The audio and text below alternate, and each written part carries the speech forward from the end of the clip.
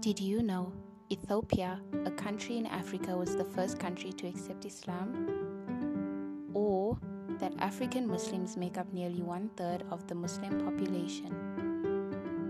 Every week, I'll use this opportunity to interview an African Muslima.